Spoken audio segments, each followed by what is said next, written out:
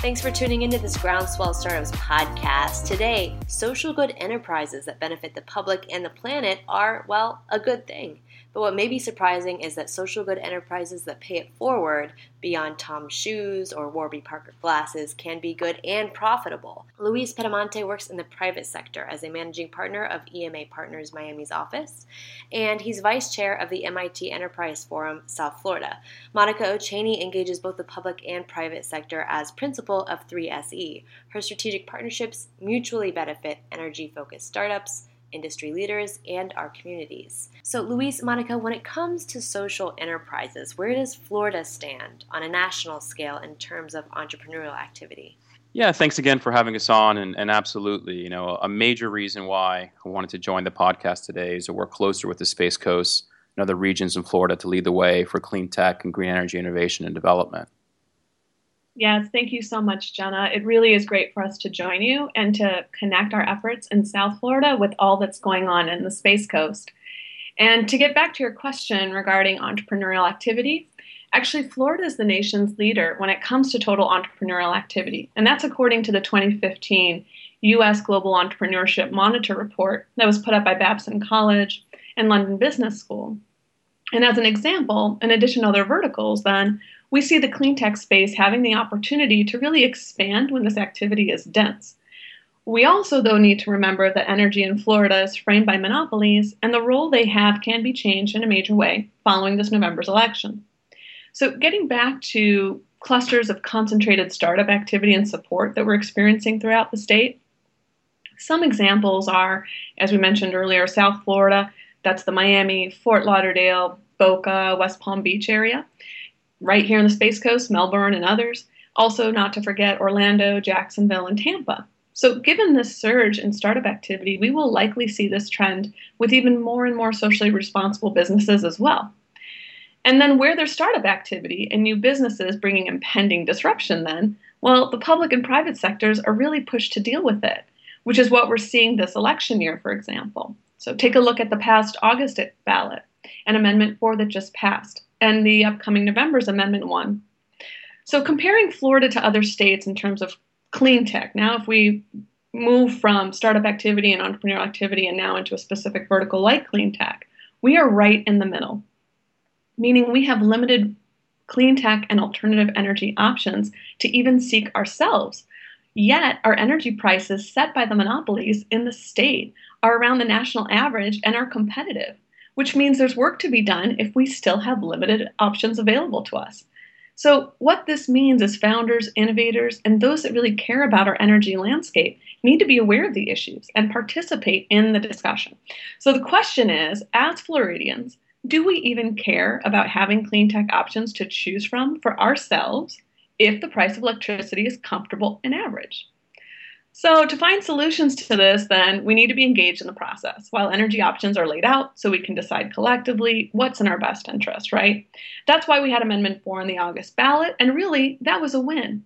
That allowed property owners to have tax breaks, to install solar panels, and even to the companies that lease them. So again, that's a plus for clean tech businesses, in part. However, we still have Amendment 1 coming up on the November ballot to consider. And that really aims to elevate the government's right now to regulate what's already approved solar energy use. And that regulatory right actually would become a constitutional right. So this is so important, looking at this government regulation push that Floridians should be aware of and think of what that means for our clean tech businesses and ourselves. So all in all, Florida has a ways to go. There's a lot of work to do in our state. Florida is ripe for expansion with its geographic location, natural resources, lots of business-friendly tax incentives, not to mention strong workforce training, infrastructure, and special opportunity incentives that a lot of states don't have. As Floridians, we enjoy, I think, a lot of things, a lot of quality of life, plenty of sunshine. We have the third most solar output and are the third highest state in terms of tax advantages, having no state income tax and several long-term incentives. For instance, a decade ago, we didn't have the clean energy economy that today employs over 130,000 people and 14,000 high-paying jobs in the sector. We're also seeing better state funding and retention tactics that are attracting businesses from all over the world to open up a new headquarters or move their entire business to our state, which is a really good start. Despite these advancements, though, something is still missing. We are not living up to our full potential as we see startup support from accelerators, incubators, venture capital, and existing businesses function in silos. There's a lack of cohesive support network throughout the state to foster high-performing businesses and attracting and retaining talent for those businesses. Candidly, I see that as one of our major areas of improvement for our state. Right, absolutely, Luis. We see about 1% of the national venture capital go to this state in general, so it's no question that that would affect the world of social enterprise as well, and clean tech. Monica and Luis, what are the top priorities in this sector? In your opinion, how does Florida measure up compared to other states in terms of startup support across verticals of clean tech investment and attracting a talent overall?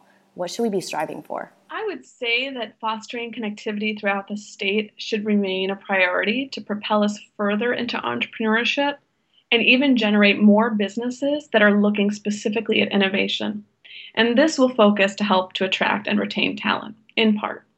The major issue here is access to funding and networks of information, and that really can help equip and then empower innovators.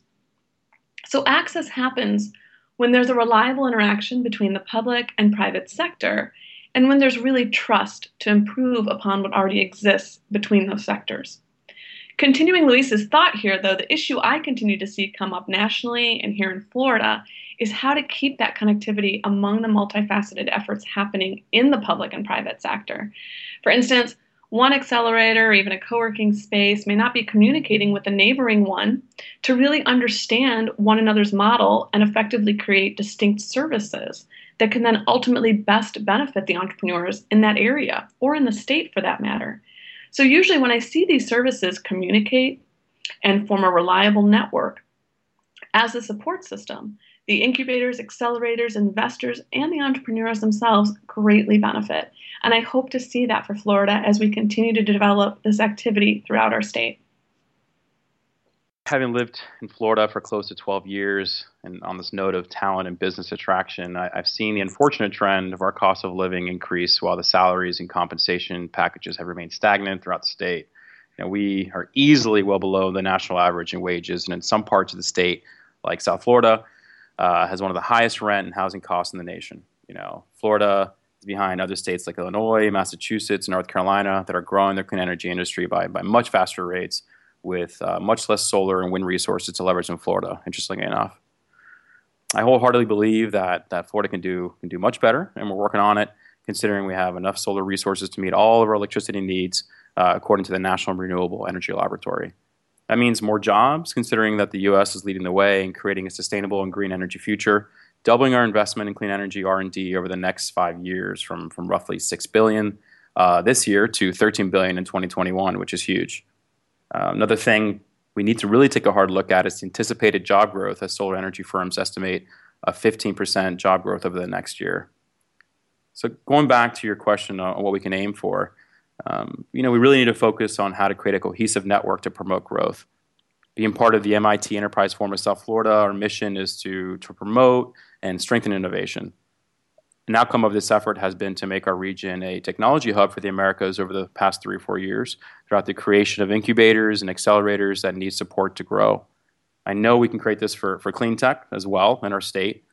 However, kind of getting back to this idea of the need of a cohesive network, one of our main pain points is we experience little connectivity to the rest of the state. What this looks like to me is the need for a strong, innovative ecosystems, which are a critical part to the future of our clean energy economy here. I would like to see more interconnectivity between strong research centers like FIT, Central Florida, and FIU. There needs to be new models of collaboration and financial, technical, and infrastructure support to launch these new businesses. When it comes to building that cohesive network that you're talking about, Luis, I can't describe how excited I am to have both you and Monica at the Social Good Summit this October 5th. We're going to be at the Lagoon House right there on the lagoon, 156 miles of beautiful biodiverse waters.